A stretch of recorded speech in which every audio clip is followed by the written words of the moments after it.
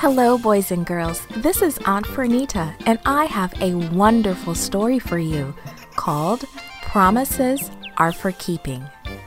Today's memory verse is 1 Samuel chapter 20, verse 42.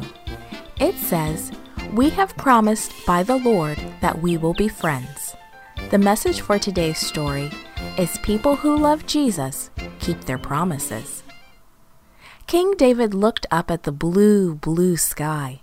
The king was remembering his youth. He thought about all the days he had spent taking care of his father's sheep. He remembered the special day when the prophet Samuel had come and had poured olive oil on his head and told him that God had chosen him to be the next king. David remembered the days he had lived in the palace with King Saul. Then he thought about King Saul's son, Jonathan. Jonathan, his best friend. David sighed. Jonathan had died as a soldier in a battle. David missed him so much. He remembered how they used to gallop their horses together, how they used to shoot arrows, how they promised to be friends forever. Then he remembered that he had promised to be kind to Jonathan's family. Suddenly, David had a new thought. I wonder, is anybody from Jonathan's family still alive? King David sent for Ziba, who had been a servant in Saul's house. Ziba ran to the palace and bowed before the king. "Is anyone from Saul's family still alive?" King David asked Ziba. "If there is, I want to show them God's kindness." "Yes," Ziba answered. "One of Jonathan's sons is still alive. Mephibosheth is a crippled lad. He was hurt as a child and is crippled in both feet."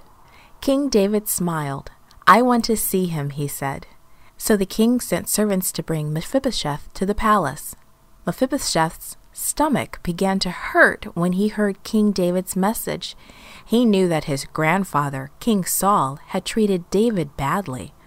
Why did King David want him? Was the king going to hurt him? He knew he couldn't say no, but he really didn't want to see King David. When he arrived at the palace, he bowed very low before King David. "I am your servant," he said. "Don't be afraid," David said kindly. "Your father Jonathan was my best friend. That's the reason I wanted you to come here. I am giving you all the land that once belonged to your grandfather Saul, and I want you to live here with me at the palace." Mephibosheth's mouth dropped open with surprise.